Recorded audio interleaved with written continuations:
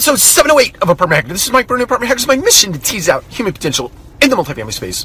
So I'm going to talk today about standards and defaults as it relates to innovation in the multifamily space. So, as you well know, there is a tsunami of prop tech that is about to make landfall in the multifamily space. It is making landfall in the multifamily space and probably has been doing so for the last couple of years, but it's becoming more pronounced today.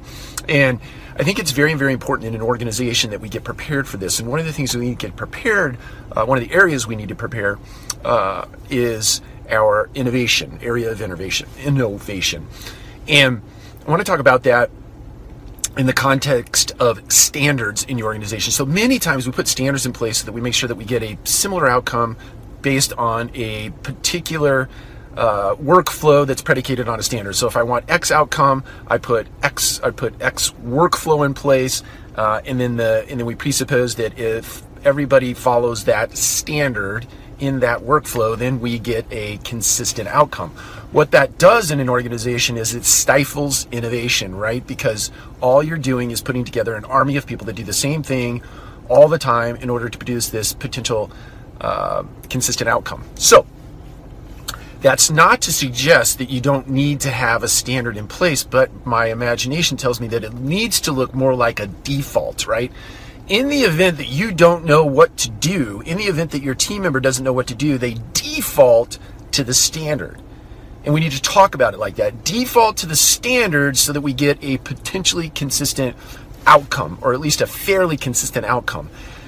What we need to say on the upside of that is, hey, look, if you are exercising that workflow in a standard way, and you see that something in that workflow can be optimized or changed or thrown out or done differently, then do it, right? Do it expecting your potential different outcome that hopefully is in advance of the outcome that you were getting before with the default or the standard. And if you do, share that. Share it everywhere. Share it liberally. And then promote the idea of changing the standard and making it a new default, if you will.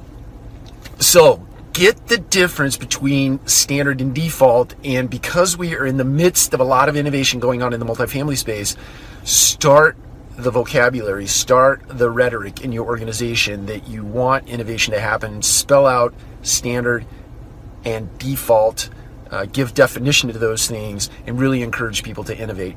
And absolutely have a fearless organization where you don't punish people for trying to be innovative, or you don't criticize them, or you don't make them feel awful for making mistakes if they're going outside of a standard. Take care. We'll talk to you again soon.